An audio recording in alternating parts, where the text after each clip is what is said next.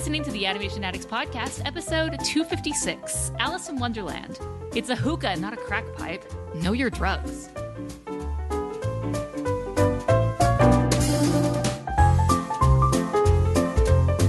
Welcome to the Animation Addicts Podcast with the Rotoscopers, the number one place to get your animation fix with animation addicts just like you.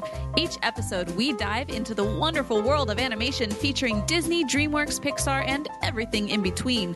From hilarious discussions and movie reviews to interviews with industry insiders, this show's mission is to brighten your day through our love of animation. So hop on your nerdy couch, grab some snacks, and get ready to hang out with your animation besties because it's time to dive into today's episode. Hey there, animation addicts. I am your host, Chelsea Robson. And I'm Morgan Stradling. And we have a very special guest today, Mr. Jonathan North. Hey. Hey. Jonathan has been a longtime contributor and roto-writer to our website, rotoscopers.com. He does a ton of reviews, all sorts of really fun stuff, and he has been on my list to have on the podcast for such a long time. And one of the main reasons is he is a big Alice in Wonderland super fan. Particularly, he has watched every single iteration and variation of Alice in Wonderland that's out there. Nice. So this is the perfect not quite, show. But getting close. I'm working towards it. Well, you've watched more than me. There's so many. There's so many. So, John, introduce yourself and let the listeners know who you are. Well, I'm Jonathan North. I guess I'm a podcaster. And I'm kind of a podcaster because of you guys. You guys, I think I've said this before, but you guys were the first podcast I ever listened to. Wow. I want to say back in 2012, maybe. It's been forever ago. Story checks out. I don't even know how I found you. I think I probably was just doing a Google search for something animation related and found your podcast, and I've loved podcasts ever since. And that's awesome. I eventually started writing for you guys in 2015, and I eventually met Rachel Wagner. And the great Rachel Wagner. We love her. She had me on her podcast 2016, maybe, or either that or early 2017. And I talked about how I liked the idea of doing a podcast, and she basically prodded me into finally starting something of my own. I started a YouTube channel, and then that turned into a podcast. And now I have two podcasts. And I'm trying to start two more. I want to eventually have my own animation podcast, but I've been so busy lately so much work. I haven't started it yet. But I'm still trying to do my two podcasts, including one that I have called Every Version Ever, which started because I started reviewing every version ever of Alice in Wonderland. That's kind of how everything started. It didn't start with Alice in Wonderland, but that was one of the first reviews I did because, again, Rachel Wagner told me that I should do a video. I think it was on the Tim Burton Alice in Wonderland because I liked it and she didn't. She wondered why. So I made a video.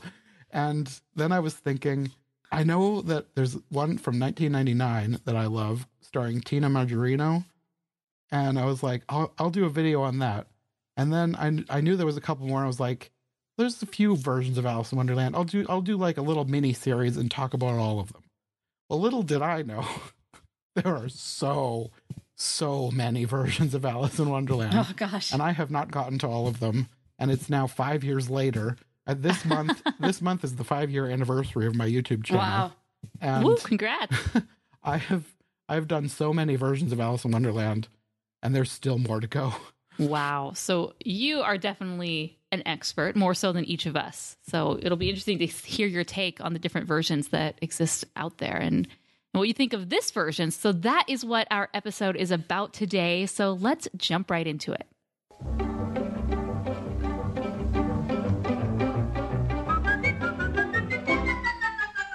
All right, before we get started, we want to give you some basic information about this movie. The movie is called Alice in Wonderland. The studio's Walt Disney Animation Studios. Directors Clyde Geronimi, Wilfred Jackson, and Hamilton Lusky. Wow, those were all tongue twisters for me. The release date for this movie was September 14th, 1951. Budget was $3 million.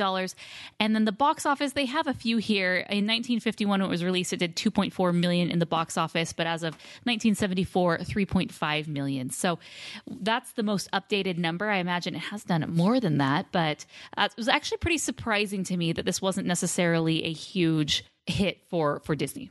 So what are your first thoughts about this film? Was this a film that you grew up watching? I don't remember the first time I watched this. I know I watched it when I was younger.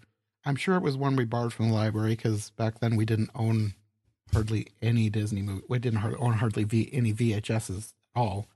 We owned Pinocchio and Aladdin, and that was it. Nice. We borrowed a lot from the library. I'm sure this is one we borrowed from the library. And I remember liking it. I don't remember it being one that really stuck with me. I think I've only liked it more as I've become an adult and just started liking Alice in Wonderland as a story. Mm-hmm. I don't know. This is probably, of all the ones that I've seen, this is probably one of the best, mainly because the animation is amazing. Mm-hmm. It is. And it's all for reasons that I don't think I would have thought of when I was a kid. Like, I liked it well enough when I was younger, but it didn't really stick with me as a kid. So most of my reasons for liking it are the animation and probably voice actors too. We had this on VHS, but I'm pretty sure the only reason we had it was to complete the package, because that was the goal at the time. And I think I really have only maybe watched it one time. And my poor parents for spending so much money on so many VHSs that I probably only ever watched one time. But like, I feel like it makes up for it for all the other movies that we watched multiple times, but it's fine.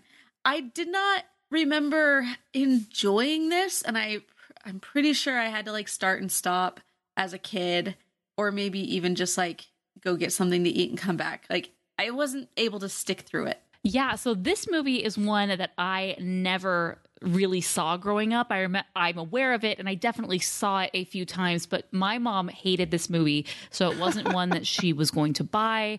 She would always say, Alice in Wonderland, that was Lewis Carroll. He was on an opioid dream and blah, blah, blah. And she just had this bias against Alice in Wonderland because it was so wacky and crazy that she did not want us to watch it. And I will say, I guess a little bit of that bias did rub off on me, that I just never really loved Alice in Wonderland. Now, that being said, the whole, this was an opioid dream that he had, when he did drugs, that has not been substantiated. In all of his journals and all of his writings, it doesn't seem that he did drugs at all. Mm-hmm. And so that is something to clear the record of. So Mom, I need to tell her, hey, Mom, that's quit telling these lies. Most of the nonsense, it all has meaning, but it's meaning that it's almost lost to history unless you actually study it. Like, like you're going to school, you have to study his life, where he was. I forget half the stuff that I read about it because it's just so dense almost. Mm-hmm. Like almost every character is based on specific people in his life that he was either around or knew of. Like the dodo is him. Alice is a little girl that he knew. He worked at Christ Church, which is a college of Oxford, and the dean of Christ Church had 3 daughters, and the 3 daughters and him, maybe their father and another friend, I'm not sure who all was on. They always talk about the boat ride, but I think there was multiple trips during, like, on the weekends or whatever. They were probably punting down the Thames. That's what they do. He would tell these stories to entertain the girls, and he put them into it. Alice, the main one, is Alice, of course, but the other 2 daughters are in there. I believe the Eaglet and the Lorry. I can't remember what the names of the little girls are that those are named after, but they're in. He put everybody that they knew, so the kids would know who these characters are. Mm-hmm. And he also put in stuff after the fact because Alice later on begged him to actually write these down because these were all just stories that he told them. And she begged him to make this into an actual book. So he put even more stuff in it, like puns, math, all kinds of just random stuff, all from his life. And again, it's unless you're like studying it to figure out what each thing means, it seems like nonsense. I mean, it is kind of nonsense anyways as a story, but that's half the fun of it. Like, I like it because it's so weird and half of it doesn't make sense. That appeals to me. I know it does not appeal to everyone, and that's fine because different people have different likes. Different strokes for different folks. Yeah, I like the weirdness, and even if it didn't have meaning, I would still like it. But it's more interesting to me because I know it does have meaning. You just have to find out what the meaning is. Mm-hmm. So have you read the book? Oh, yeah. Okay. I was reading the book tonight to get ready for this, just trying to, because like, I feel like I don't know enough. I need to brush up on this. Sorry, I didn't mean to put that label on you. No, but that's fine. You're more so than me. You. It's just one of those things, like I've done so many that people are like, oh, you must just know everything. And I guess I do know more than the average person, but there's just so much in the books that I feel like I forget half of it. Yeah, for sure. So yeah, I haven't read the book. I really should. If I would have planned properly, I definitely would have listened to the audiobook in preparation for this, because I like comparing the original source material to, the adaptation. So let's go into that. How for you how well of an adaptation is this? And then maybe talk about some of the other versions that you've seen and you liked and don't like. As an adaptation, I feel like this gets the spirit of the story more than the story, because there's a lot that they leave out. Which, I mean, most adaptations do that. You have to fit it into the time frame you have. So they did a good job in capturing, I guess, the magic of Alice in Wonderland. You feel like you're getting the story, even though if you're going through the book as you're watching the movie, they've added things, they've switched things around. They've added scenes from Through the Looking Glass, which is the sequel to Alice in Wonderland, the next book.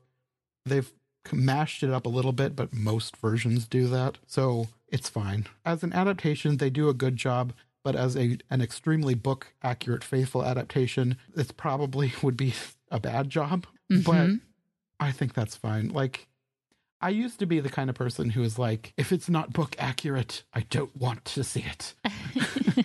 But now it's more like, do they do a good job in telling a story? And do they capture a good version of the story? Like, do they do a good job in what they wanted to do? And I think this does. Even if it's not super book accurate, they get enough good scenes from the book and they weave it together in a way that makes almost a little bit more sense than the book. They just do a really good job in making it into a movie. A lot better than some people, because I've seen a lot of versions that there's some really bad versions up there. Oh, wow. This is one of the best. This is really one of the best. Are some of the bad versions from the 20s and the 30s, 40s, 50s? Yeah, okay. There's some that the costumes are just creepy. You've watched old silent films, I'm sure. Some of they'll wear masks, and the masks are just so off-putting. There's one White Rabbit in particular that I have in my head. It's just so disturbing. Like, if you saw that thing in the woods, it was just really creepy. Like, at early Alice in Wonderland, if you put the right soundtrack to it, it could be a horror movie. There's actually one version where the Duchess, which is a character that's left out of the Disney version, comes at Alice with an axe. And it's really disturbing. There's a line in the book that says, "Speaking of axes, off with her head." So they decided to take that literally and have the Duchess come after Alice with an axe. I believe that's the 1931 version, which is one of the worst versions out there. There's so much creepy imagery in that one. It's not creepy on purpose, but they needed a better costume designer and a better scriptwriter. So why do we think that this book and this property is so iconic and it continually gets remade, and especially in the early days of cinema? What about Alice in Wonderland that makes people want to constantly go back to this story? I think a lot of it has to do with how imaginative it is. And yeah, for sure. There's a lot of theories as to why it's been so popular, but like in the Victorian era, I've heard that most literature for children was just like books of morals and how children should be properly behaved, and it just wasn't that fun. And this was just a little girl having a weird adventure, and kids loved that. Yeah. Yeah. It is a lot of fun. So let's jump into it. Let's talk about it. So one thing that I really like about this movie is from the very beginning, it really just jumps off and gets you into the story. It really doesn't spend a lot of time setting up Alice. I think very quickly you understand who she is and her character. She's this young girl. She has a bit of a, like a governess or a nanny. It's her sister. I'm not sure sister. I'm not sure if it's even said in the movie, but in the book, it's her sister. Okay. So an older sister in this case, giving her lessons. Mm-hmm. And, she's not having it. She's falling asleep. She's having this daydream, and she's really, if I had a world of my own, and she sings that song, Cats which and Rabbits is very sweet. I've heard this song multiple times over my going through all the songs series. And it has been so many years since I've actually watched this movie that I forgot even the context of how it worked in. But it was just like, oh yeah, that's what it all means. Something fell, and I was like, oh, good. Okay, I get it now. This section, I really liked how they had the opening credit song, and it had like actual opening credits, and you had a lot of Mary Blair art in there, and just really cool art that went along with it. And this is one of the very last one of the last movies that they actually did the opening section. I don't know. I can't substantiate that. But it's one of the few movies that they had. Nice qualifier. Yes. It's one of the few movies that they've been able to have that opening credit sequence before it switched over to having the credits at the end. And I think that was one of the things that, for me, I felt like it really jumped into the story super quickly, where I felt like I was a little bit like, wow, they just didn't waste any time with that at all. Like, she goes from just like, oh, singing about cats and rabbits, and then falling down a rabbit hole, like within the first minute of the film. And I'm like, whoa, okay, we're just popping right down. In the book, I think it's paragraph 2 when the rabbit shows up. So it's from the book that it goes right into it. Oh, okay. There's pretty much nothing in the real world. She's just immediately following the rabbit and right down the hole. I like it. It forces you just, okay, here we are. Here's this world. Mm-hmm. I liked the multi-plane camera entrance. I thought that was very cool. Not as good as in Pinocchio, but still very nice. So, Follow the White Rabbit. Is this where we can talk about conspiracy theories? Because go for it, Chelsea.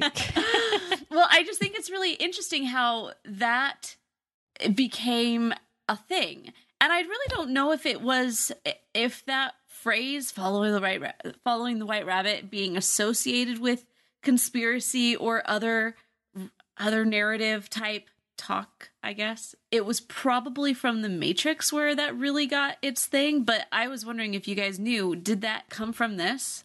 I'm not really sure. I've not seen The Matrix. I saw part of it on TV years ago. I haven't seen the whole thing. I'm not sure where the phrase came from and why it's down the rabbit hole. I'm not sure why that's tied into conspiracy theories, unless it's just from people who don't believe in conspiracy theories, because when she follows the white rabbit and goes down the rabbit hole, she's just in a world of nonsense. So that's the only connection that I can make, is if you go down the rabbit hole and get tied up into conspiracy theories, you just find a bunch of nonsense. So I don't know. Right. I just Googled this. So it says, follow the white rabbit meaning. And Google says, following the white rabbit, this is from learningenglish.vonews.com. Following the white rabbit means following an unlikely clue and finding yourself in the middle of an extraordinary situation. This situation often challenges your beliefs and changes your life. The white rabbit is so curious, so strange, that Alice cannot help but to follow him. So I'm going to have to look into that deeper as far as where did the meaning come from. But it's definitely made its way into common vernacular even today. When you're like, oh, I fell down a YouTube rabbit hole. That happens almost all the time for me. If you're on YouTube, you're falling down a rabbit hole. Right. Every time I record a podcast, we end up going down a rabbit hole of a rabbit trail of different things that we didn't mean to talk about. That's how you know it's a good one, right? Yes. Cora says, this isn't the top one, but I think it might sound good. It says, it comes from Alice's Adventures in Wonderland by Lewis Carroll. Alice's strange journey begins when she sees a white rabbit wearing a waistcoat and speaking English and decides to follow him down his rabbit hole. The phrase follow the white rabbit means to follow an idea or concept which may lead to a strange place. There are those who believe that the white rabbit is a metaphor for psychedelic drugs, and for some people the phrase follow the white rabbit means let yourself go and experience the mind-opening power of psychedelics. This was popularized by Jefferson Airplane in their famous 1967 song White Rabbit.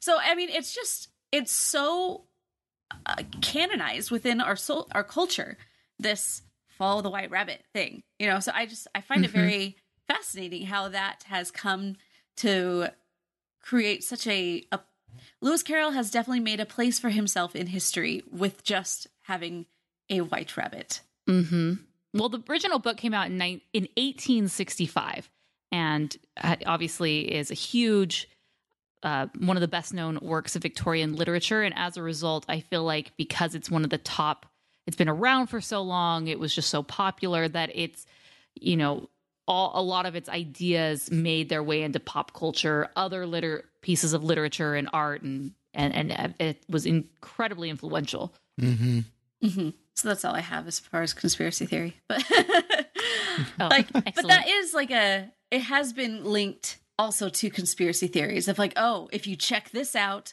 then that will. Then you're down the rabbit hole of this whole new world for sure. Flat Earth, anyone?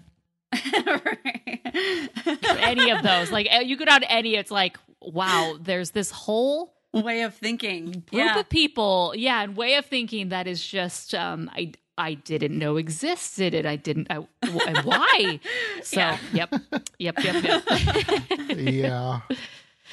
Oh, good times. So, you know, initially, the very first thing that I think of is, so Alice is voiced by Catherine Beaumont, and she's also the voice of Wendy, and her voice is just so appealing. I don't know what type of British accent she has, but it is fabulous. Is it an old American accent? You know, when there was this weird time, like, okay, Americans were once British, so we used to speak British English, but over time we became a bit hillbilly and we developed our own way. And so there had to have been a middle period, and I feel like that's the 40s and the 50s and the 20s and the 30s, like that era. When you listen to old news people talk and people on the radio, they just had this. It's called the Mid-Atlantic accent, I believe. Thank you. It's a slightly more refined American accent. And so, okay, so she's like an American Bostonian, actress. High-class Bostonian. Okay. I just kind of assumed it was some sort of British because she also does Wendy. I think I don't know that it's her true accent, but I know it says she was born in London, England, UK. So it could be like a fusion accent. Okay. But I know a lot of people would specifically put on the Mid-Atlantic accent for film. Right. Like it was a thing. Like it was just how people were, quote unquote, supposed to sound on radio and TV and film. It's like when you watch any newscast, they all sound exactly the same. They all have the, yes, exactly. We never change. This is the professional speak, you know. I was actually surprised to see that she really hadn't done much else after this. After this and after Peter Pan, she has just a handful of credits. She's actually still alive, which is really cool. And she did like an old grandma character in Kingdom Hearts, but other than that, you know, she didn't really go on to have this huge career. But I think you definitely can say that she is iconic for voicing these two characters. Yes, definitely Wendy. That's the first one that came to my mind when I hear her. But just because I think Peter Pan is more accessible. And so Alice in Wonderland is more less known for sure. When in both of the films, she is, calling out, and she says, like, Peeta, please. And in Alice in Wonderland, I noticed multiple times she was yelling at someone, please, please. I'm like, oh, I love it. The crossovers. Yes. She does have a great voice. It's perfect. So we've fallen down the rabbit hole, and you get to this point where she's in this big room. The White Rabbit goes through a door, and so now she has to open the door, which leads to another door, which leads to another door, and we'll put that in a bigger box and a bigger box, and then we'll smash it with a hammer. And to the point where she is talking face to face with the door lock, and he's a funny guy. Like, anything is possible, but you are not passable. I was like, all right. This character was made up just for this movie. There is no doorknob in the original book, but I feel like they captured the spirit of Lewis Carroll perfectly in this character, because all of his dialogue, it's very punny. And there's a lot of puns in Alice in Wonderland. Yeah. Just the way he talks about things being impassable, it's so perfect, and it feels so natural, even though it's not from the book. They did a great job making up a new character for themselves. Interesting. Nice.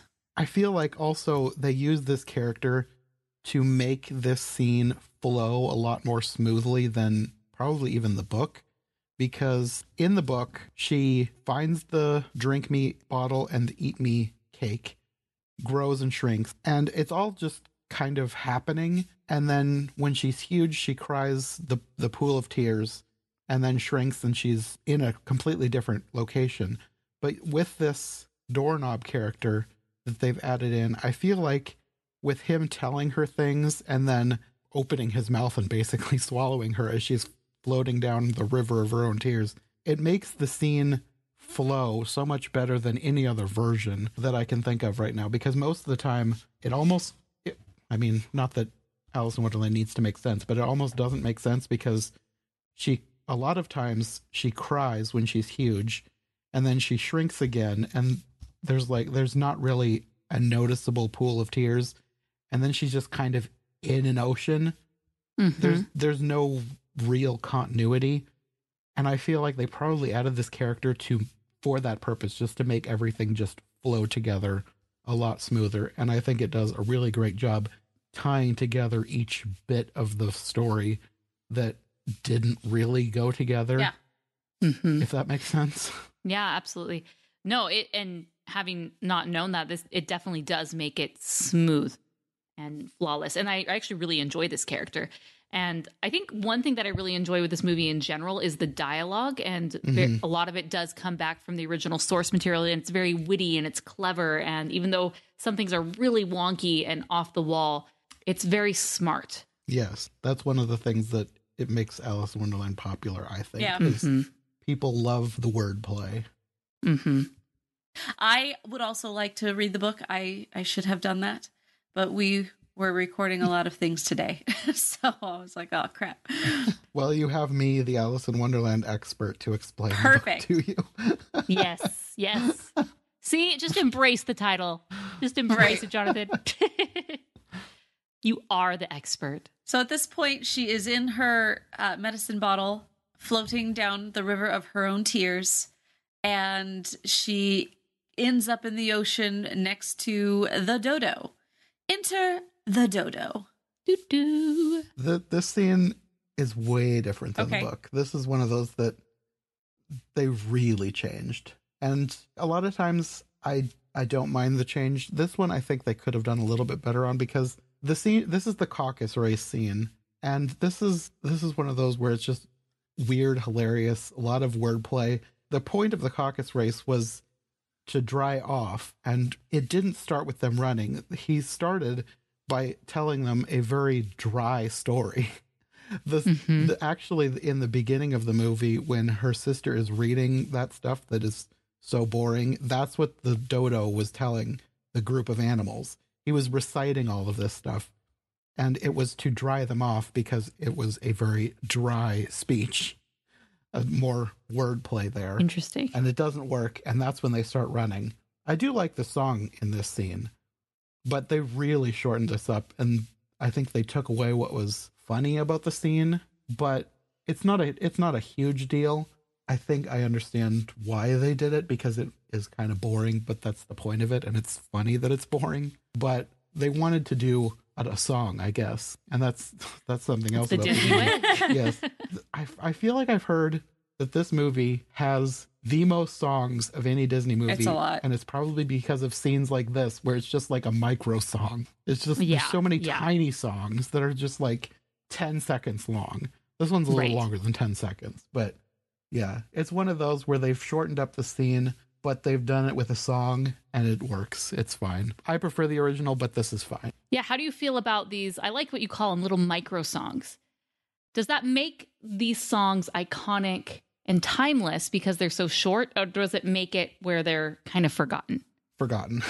Yeah, I know. I like a lot of them, but they are so short that you kind of forget that they even happened. Yeah. And that's why I think a lot of people are surprised to hear that this is the movie with the most songs, because it doesn't seem like it. Right. Yeah. If you were to think of, okay, songs in Alice in Wonderland, go, Unbirthday, right? Unbirthday, Alice in Wonderland, World of My Own. The Golden Afternoon, maybe. Painting the Roses Red. Yeah. I'm late. Yeah, I'm late for a very important date. There's a few that Interesting. pop out. Yeah, I totally agree. They're iconic in the fact that they are classic to this film. Yeah. But it's hard to They're not your ones that are going to be songs. on the top 25 best of Disney songs. Exactly. Yeah. You're not taking A Whole New World from its pedestal for sure. Yeah. They might be on the top 25 most quoted songs, though. Some of them definitely. Painting the Roses Red is one that can just get stuck in your head. And then also, I'm late for a very important date. No time to say hello, goodbye. I'm late. I've definitely quoted that song. And I've definitely quoted the Unbirthday song. So, Painting the Roses Red, Unbirthday, and I'm late. I feel like those three songs are probably the most quoted, definitely of this movie. But also, I've definitely heard them all over the place. Unbirthday, for sure, have sung that randomly. Yes, of course. it's my unbirthday today. Right. So these have definitely come into our day-to-day vernacular. Mm-hmm. Okay, you have the point where they're talking about Walrus and the Carpenter. I was always like so freaked out about this song. Like, it tormented me as a kid because it was just so ravaging. Like, the guy was unfeeling completely, and he just killed these children. I was like, what just happened? That's slightly different than the book. This is actually from Through the Looking Glass. Okay. Tweedledee and Tweedledum are from Through the Looking Glass. And this whole song was a poem that they told Alice. And they did change that slightly because even though the walrus ate the oysters, he did feel kind of bad about it. And that was pointed out in the book. And Alice said that she liked the walrus best because he felt a little bad about eating the oysters. And Tweedledee and Tweedledum said something like, well, he ate as many as he could, and he hid how many he was eating from the carpenter so he could eat more. And then she said something like, well, I don't like either of them. Yeah. I think Tweedledee and Tweedledum are also extremely memorable. Yeah, they're kind of iconic Alice in Wonderland characters. And it's kind of funny because they're not even from Alice in Wonderland. They're from Through the Looking Glass, but they always get stuck in versions of Alice in Wonderland. And I think, I'm not 100% sure, but I want to say that started with the Disney version. Because I think there's a lot of stuff that the Disney version did that other versions have to do later on, like Wizard of Oz and Ruby Slippers instead of Silver Shoes. Right. It's one of those things where people watch a specific version and then they get attached to certain things. Right. So Tweedledee and Tweedledum usually end up in any version, even though they're from the sequel book. Yeah. The Father William song, I understand why she left at that one. that is the Father William song is another poem from the book, and that one's actually by the Caterpillar. The Caterpillar is the one who recites that with Alice, and it's, when you read it, it's very witty and wordplay and strange, and I like the poem. There's actually a version that's done, I think it was done for a Disney Mania album by We Might Be Giants. Classy. which is very strange. Do you remember the Disney Mania series, the CDs? Yes.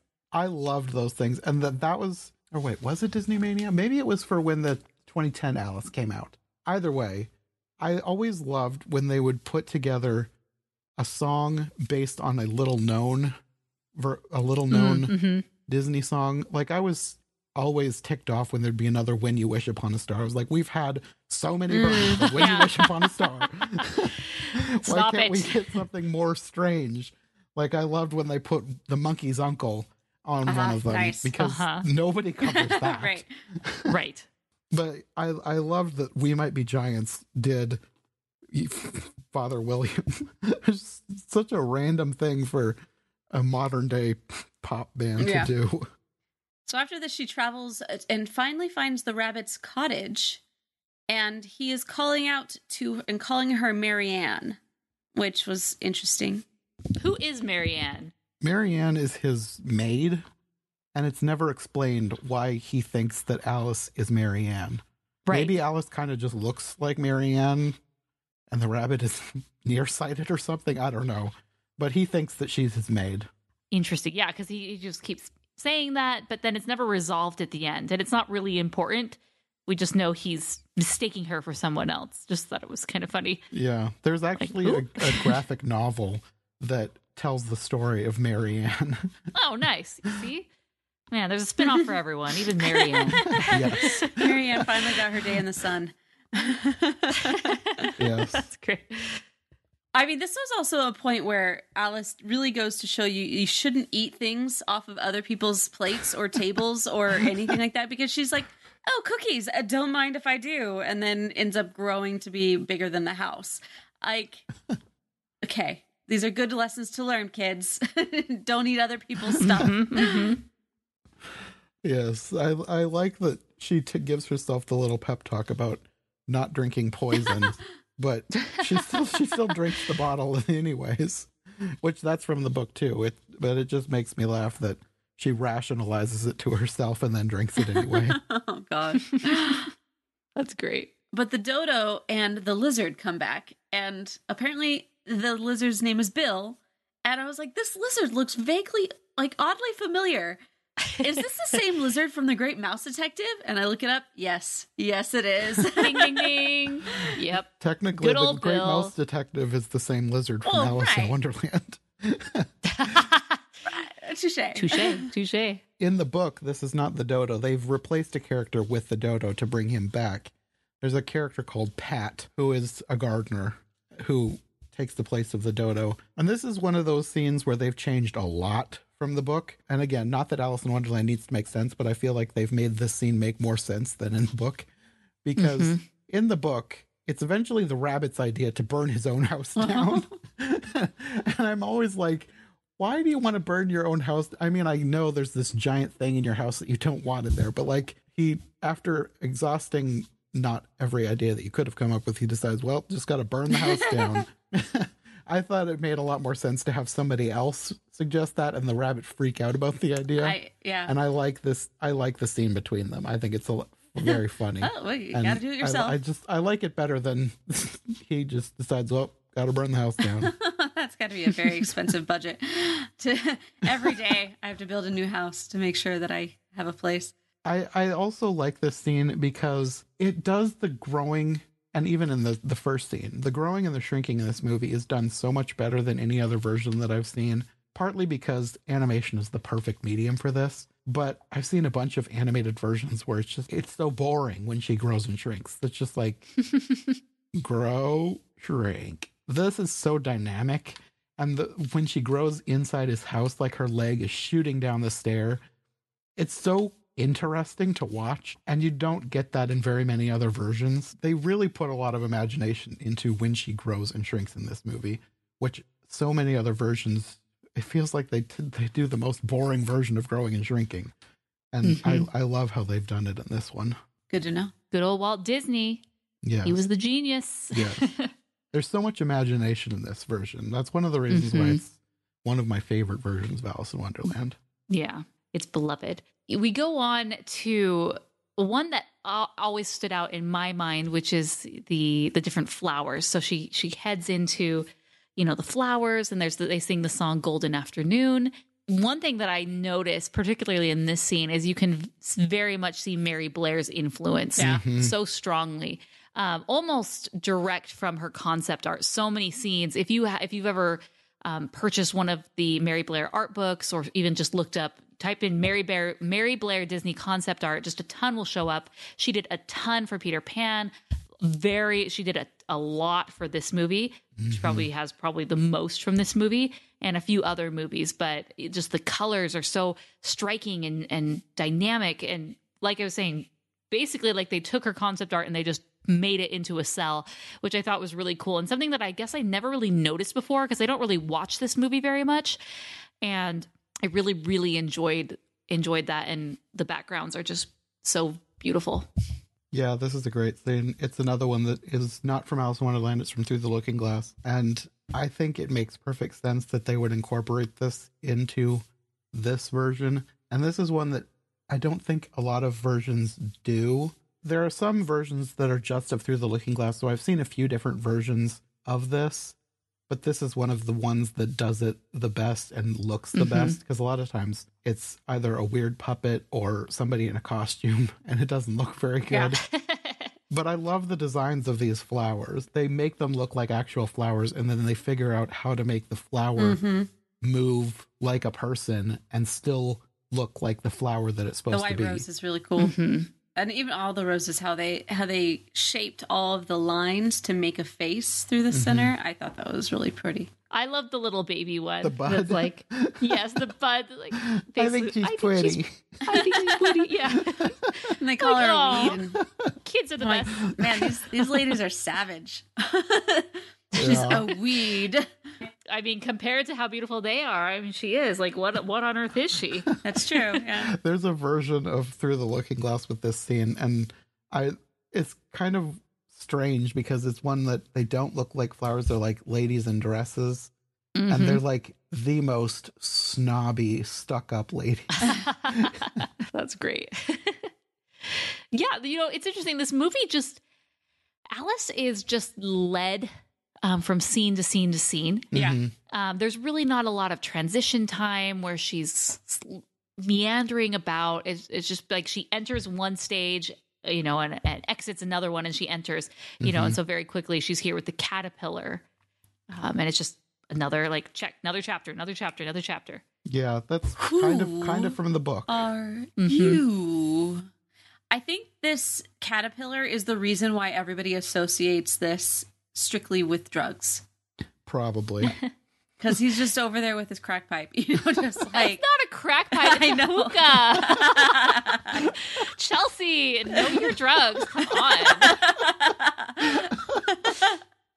But as a kid, when people said it was, everybody was like on drugs when they did this movie, and I was like, oh, like the caterpillar. That's obviously that's why.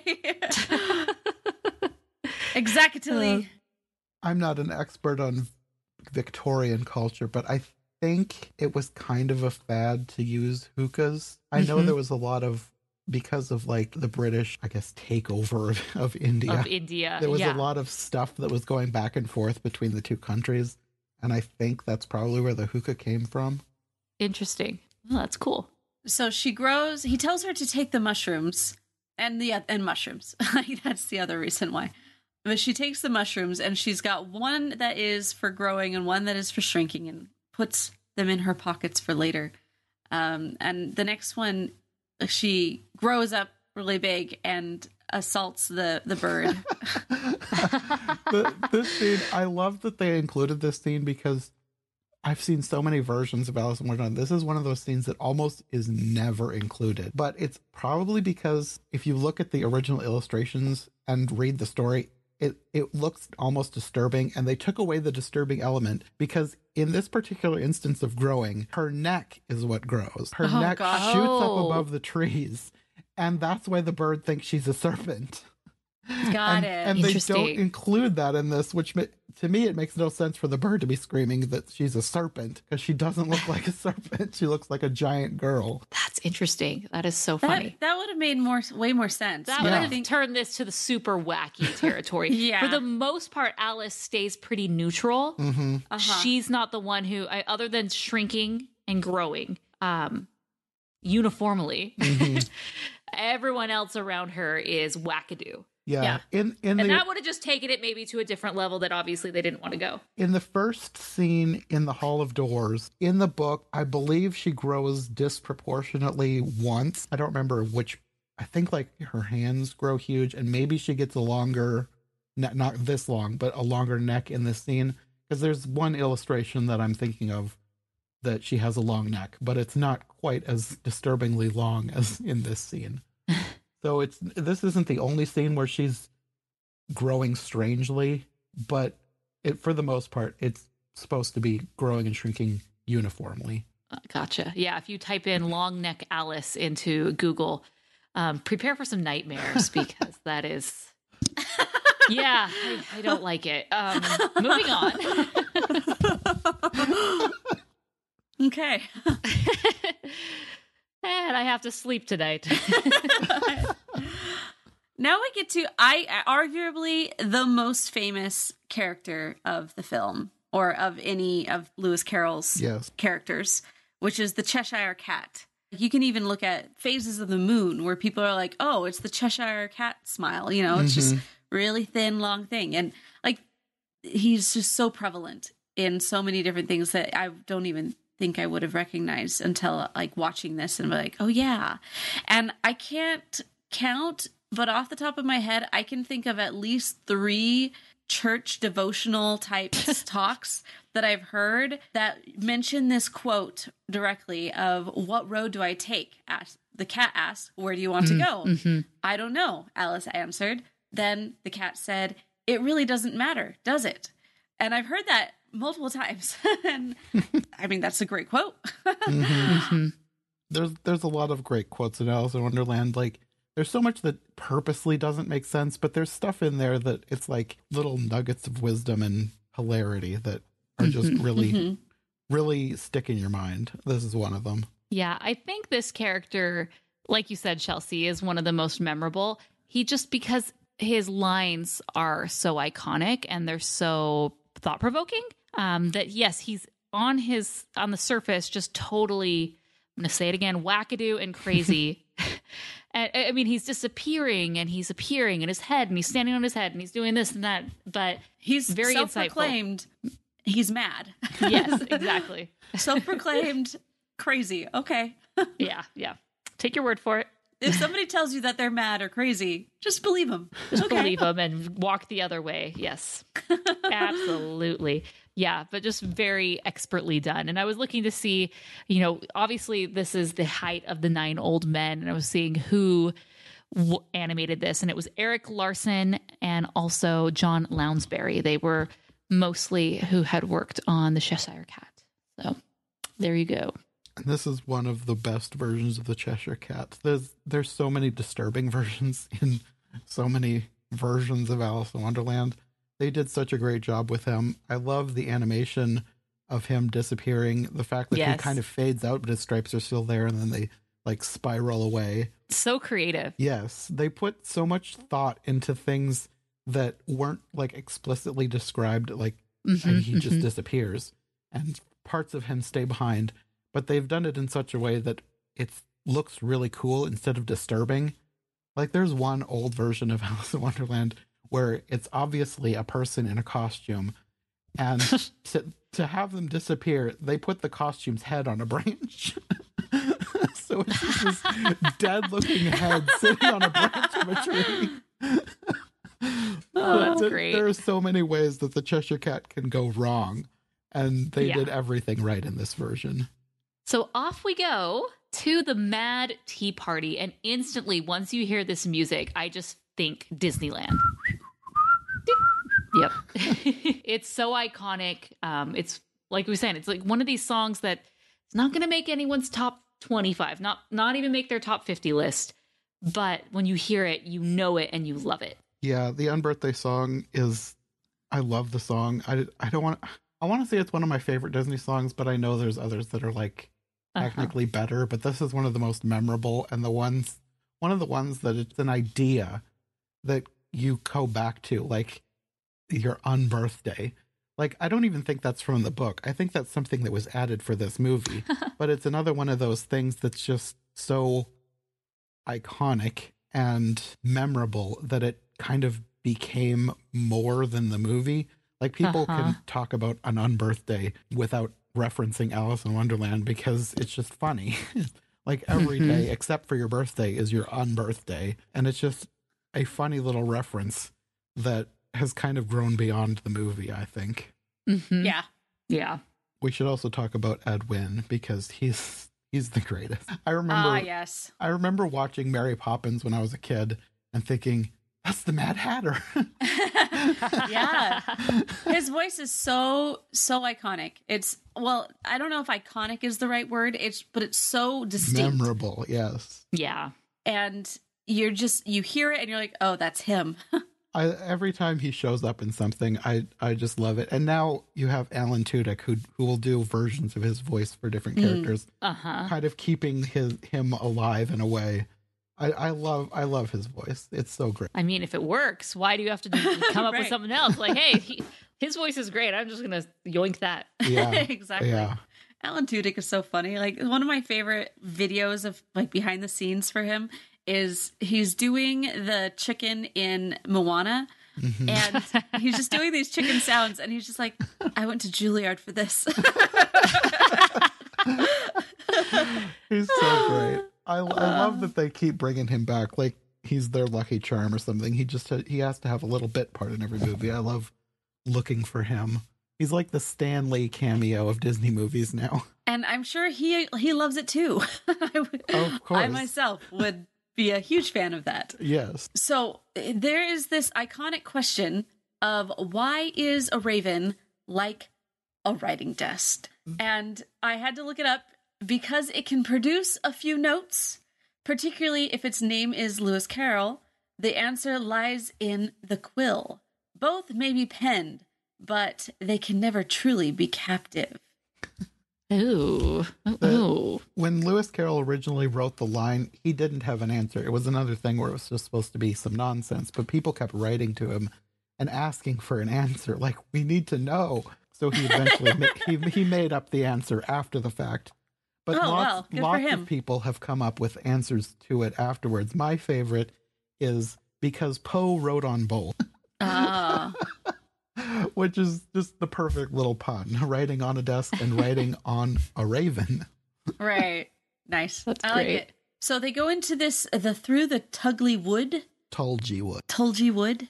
That, I believe that's a line from the Jabberwocky poem, and that's from Through the Looking Glass. So you have all these creatures that are creepy. I think this is another thing where the Disney animators just went wild, because most of these things are not in the book, and if they are in the book, they're only mentioned and not described. Like, there are Momraths in the book, but there's no idea what they are. Just they're a line in the poem, and the Momraths outgrobe, whatever that means. So they just kind of went wild with their imagination, and I love these creatures. They're very weird, but there are some that are like the little hammerhead birds are adorable, and I want one.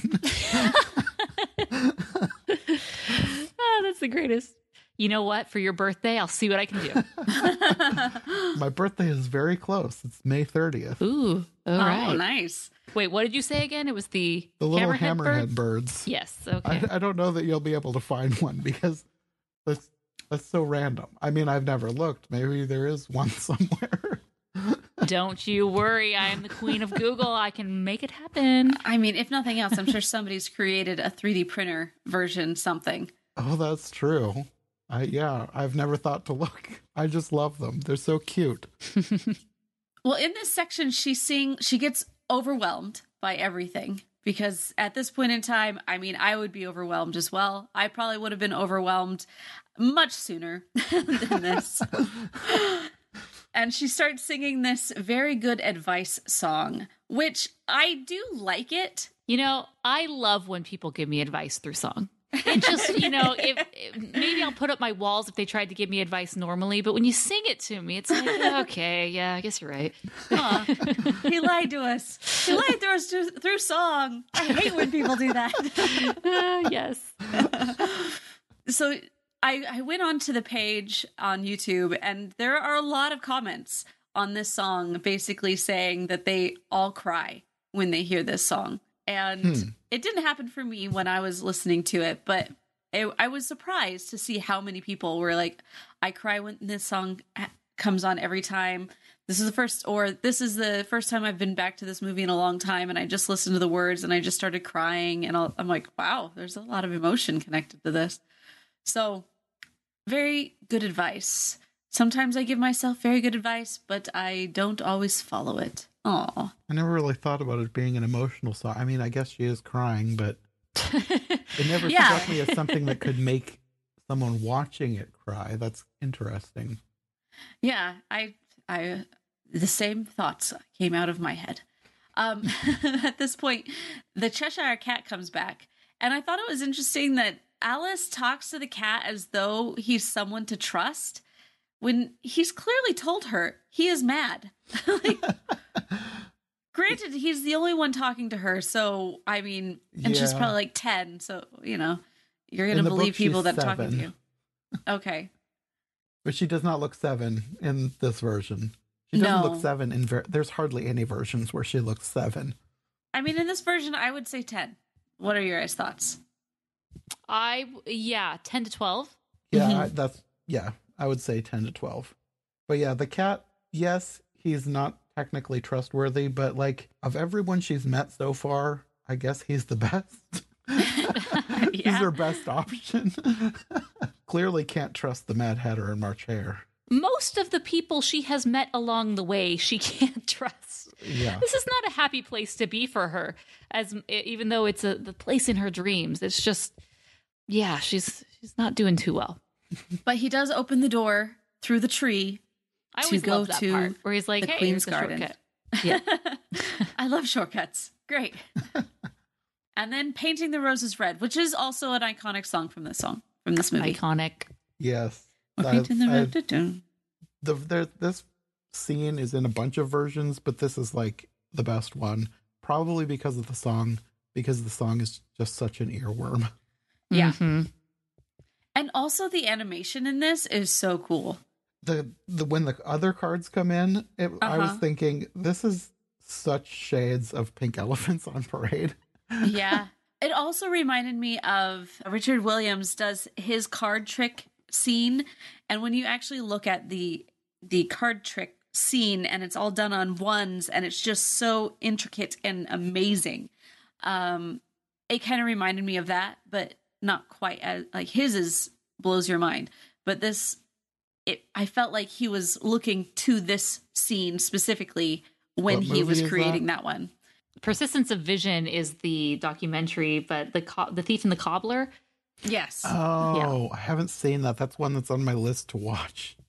I haven't seen that movie. I've heard it's amazing. Yeah, it's a good one. Persistence of Vision is the documentary, which is so good and definitely worth your time and energy in looking into it if you're going to watch The Thief and the Cobbler, because The Thief and the Cobbler was cobbled together at the end very poorly, but there are still moments of like expert, amazing animation.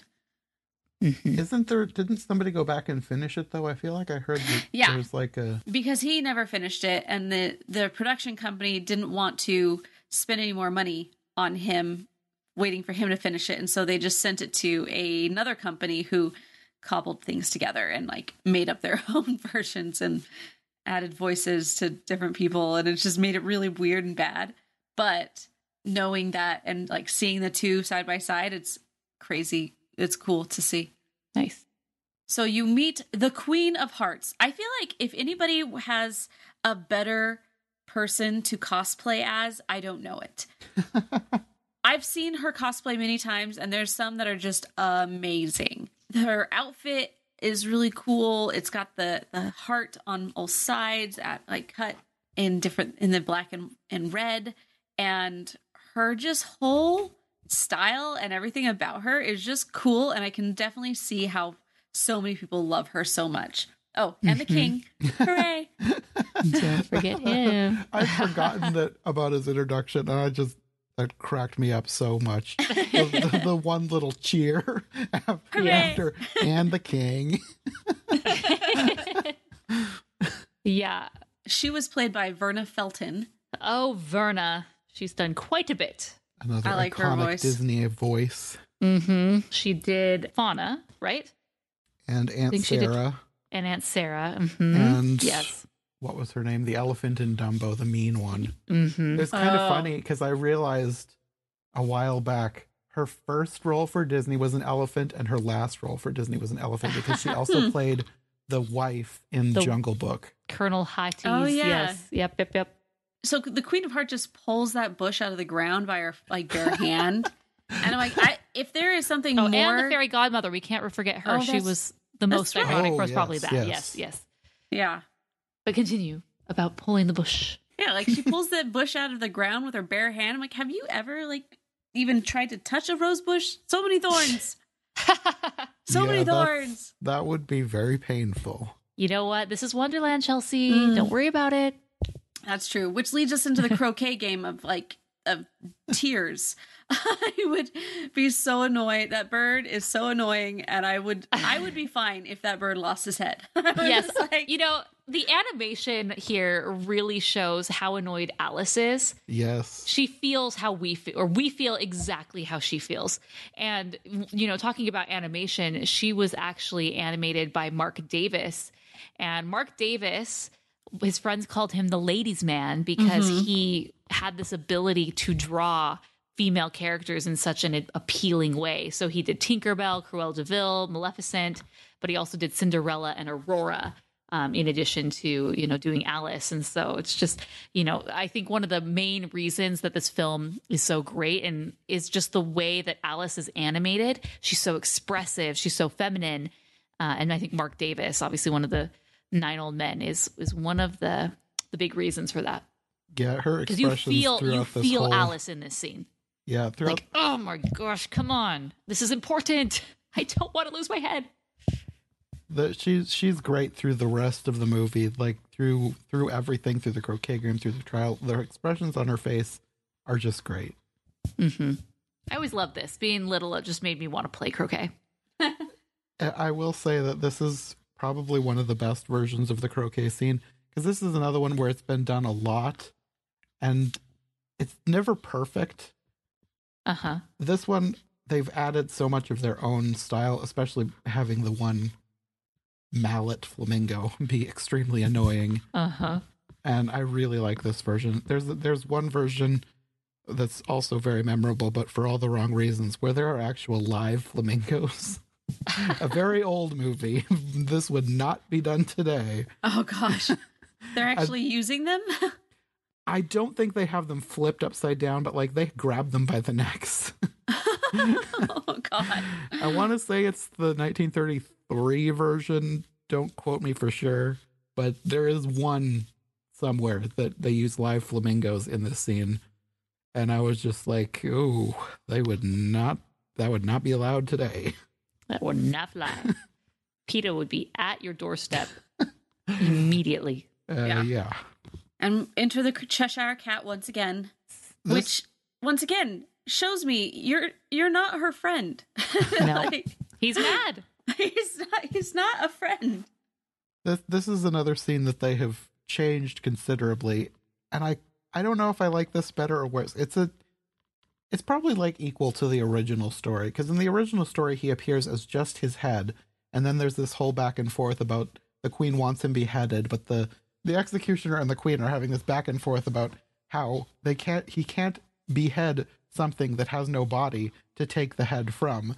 And then she's like, nonsense, anything that has a head can be beheaded.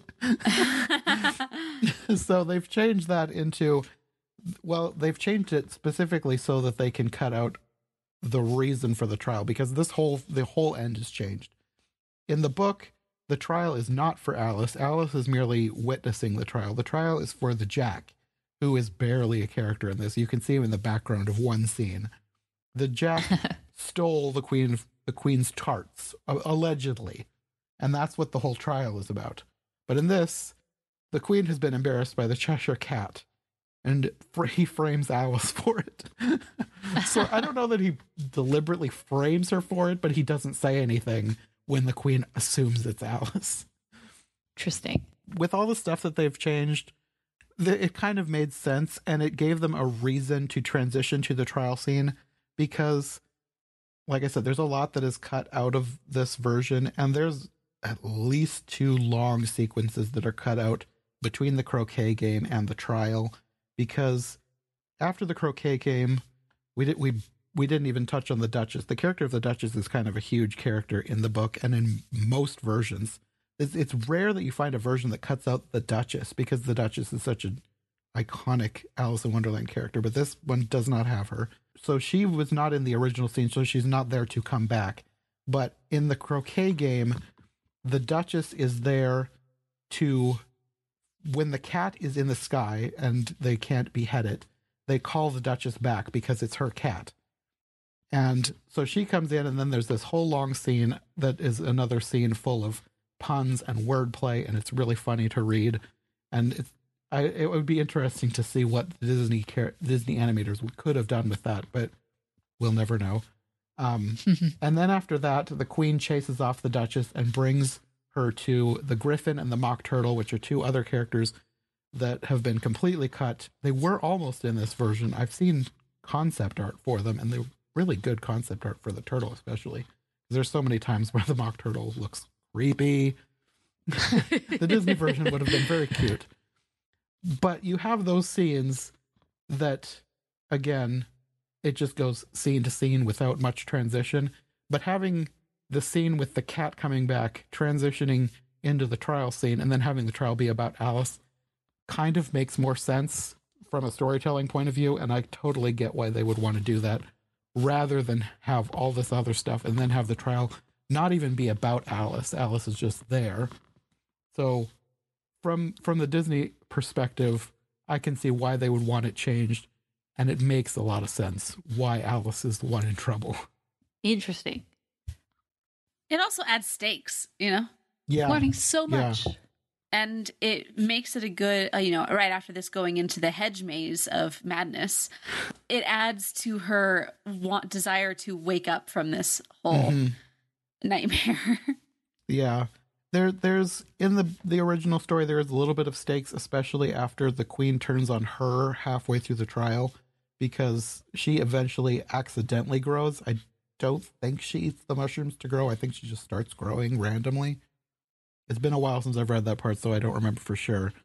But that's about the time when she wakes up anyways, is after the Queen turns on her. And then you get the "you're nothing but a pack of cards" line, which is all said in this version. So it's the same ideas, and it's the spirit of the story. Again, they just put their own spin on it. And I liked that they did the whole random chase through the hedge maze, which turned into the caucus race, which turned into the tea party, which turned into the pool of tears, but it was actually tea. They did a lot of good callbacks at the end and really made it seem like really leaning into the dream aspect. Like, this is a really weird dream. Ending with her yelling at her own self. She's looking at herself, yelling to herself to wake up. I liked how they did that at the end. And she sees herself through the doorknob, and it's like, oh goodness, it was all a dream. And then they bring back the sister, and she's just like, whatever. And they walk through this really pretty area, and I'm like, I would have loved to fall asleep right there. And there's like a castle thing in the background. I'm like, is she supposed to be in a castle, or is that supposed to be like Harvard or something, like a bell tower of some kind? I want to say I don't know for sure. I want to say it's Christchurch, Oxford. Okay. That would make a lot more sense. Like, I'm not 100% sure, but I'm like, a lot of versions do make reference to Oxford because of Lewis Carroll and where he worked and the original origin of Alice. So I'm going to guess that's probably what it's supposed to be. I'm going to go along with that. That's really funny, because I definitely thought the same thing. I was like, wait, she's a princess? Tell me more. Tell me more. Like, okay, it's all making sense now. Everyone's a princess in Disneyland. Exactly. Okay, so that is the end of Alice. Any last thoughts or things that we didn't discuss yet? I do want to give a shout out to the random TV series I remember growing up.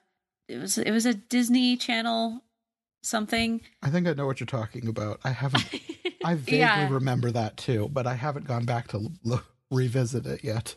And I looked it up because I was like, there's something that I remember that's just, it was on some random soundstage. Then it had Alice go back and forth, and you had the Mad Hatter and the March Hare kind of going back with the Tea Party thing. And you had like a puppet of the mouse. And then they would have random weird stories that happened during something else. And those are the only main memories that I had of it.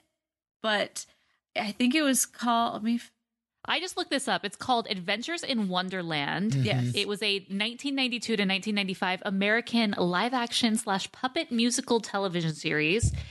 And it shows that it was produced by Walt Disney Television.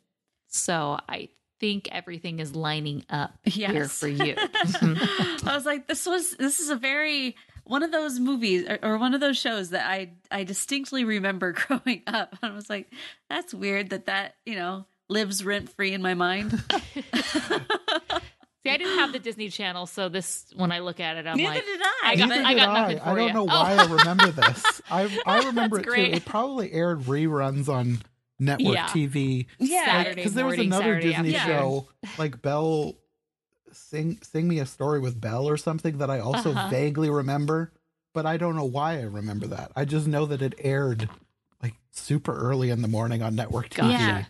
Yeah, this is probably like a 5 a.m. kind of show on Saturday morning cartoons. Probably. Gotcha.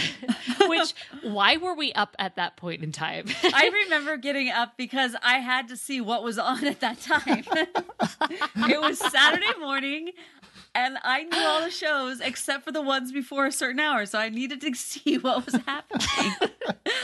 I specifically remember that Sailor Moon was at 5:30 in the morning, and I love Sailor Moon, so I would wake up so I could watch it. That was the only time they played it. I'm like, it just doesn't make sense considering how popular Sailor Moon ended up becoming. Yeah. Like, could we have not gotten it, after school?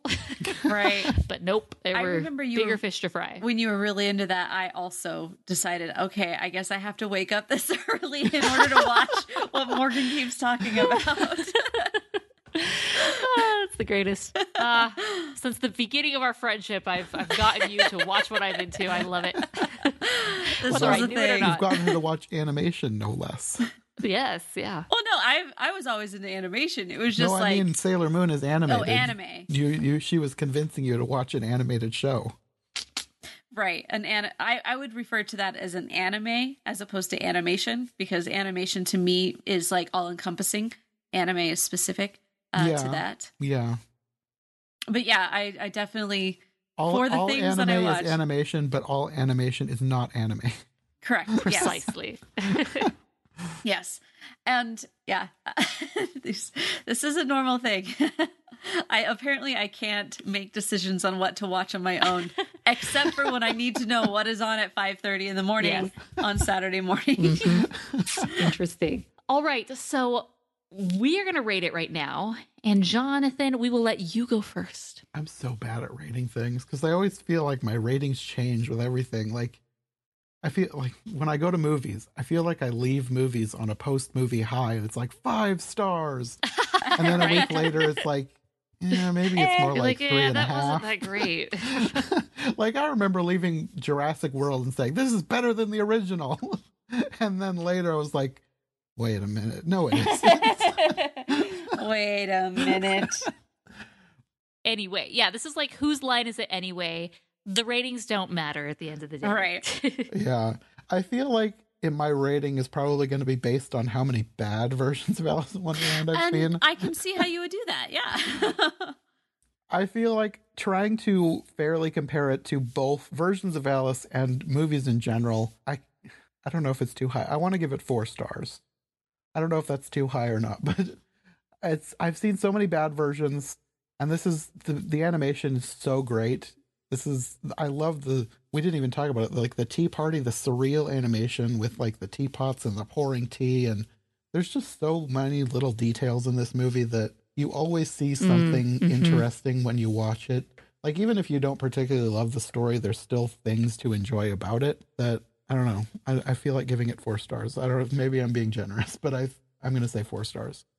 I'm going to go next. I'll give it 4 stars as well. This wasn't one that I always went to. I was never really a super fan of Alice in Wonderland, but although having watched it, well, actually, yeah, I kind of want to give it 4.5. No, I'll give it 4. It's very iconic. It's very classic. And I think the reason this is so good is because there were so many legends involved. Mm-hmm. Not only is the source material so good that on its own can, make a great film. Although, according to you, Jonathan, there have been many attempts and they've done very poorly. So, maybe not so much. It really depends on the filmmaker. Yeah. We have, obviously Walt Disney involved. We have the 9 Old Men. Yes. And we have Mary Blair, doing the backgrounds and the concept art, the production design. And I feel like you can't really go wrong. And Disney really hit a home run with this. And it's no wonder that it is still beloved and well-known and iconic to this day. I feel like the legacy of Alice in Wonderland really is in the Disney parks. Because, with the teacups in Fantasyland, it's just a staple that everyone knows and everyone loves. Maybe you don't love the teacups, but, just go with me on this. It's there. It's there. Everyone knows it. Yeah. So you hear the music when you're walking by. And yeah, I just found myself really, really enjoying watching this and found that it was, there were no lulls and it was just a great time throughout. I originally, as far as like how much did I enjoy this film, just on a straight watch, I would give it like a 2.5 star, just because this isn't something that I really am drawn to. But when I consider all of the other things connected to it and how great the animation was and looking at it in like a real critical view, I can definitely see how much is played into society and where like what it is for, and all of that definitely pumps up my score to 3 stars for me. Wow. Okay. Very cool. Well, thank you so much, Jonathan, for joining us. I'm so glad we got you on the podcast. Finally, this was such a treat, and you are such a wealth of knowledge when it comes to Alice in Wonderland. And there's still so many more versions that you need to see. So if you want to check out Jonathan, let people know where they can find you. You find your many podcasts. Share all the things. Well, I have 2 YouTube channels for both of my podcasts. The original one is youtube.com/iHeartMovies. The one that is probably going to be the most interesting to Alice in Wonderland fans is my podcast, Every Version Ever, and that is youtube.com/everyversionever. Nice. Okay, very cool. We'll include links to that in the show notes so you can check out Jonathan. Thanks so much for joining us for this episode of The Animation Addicts. And with that, until next time, we are the Rotoscopers.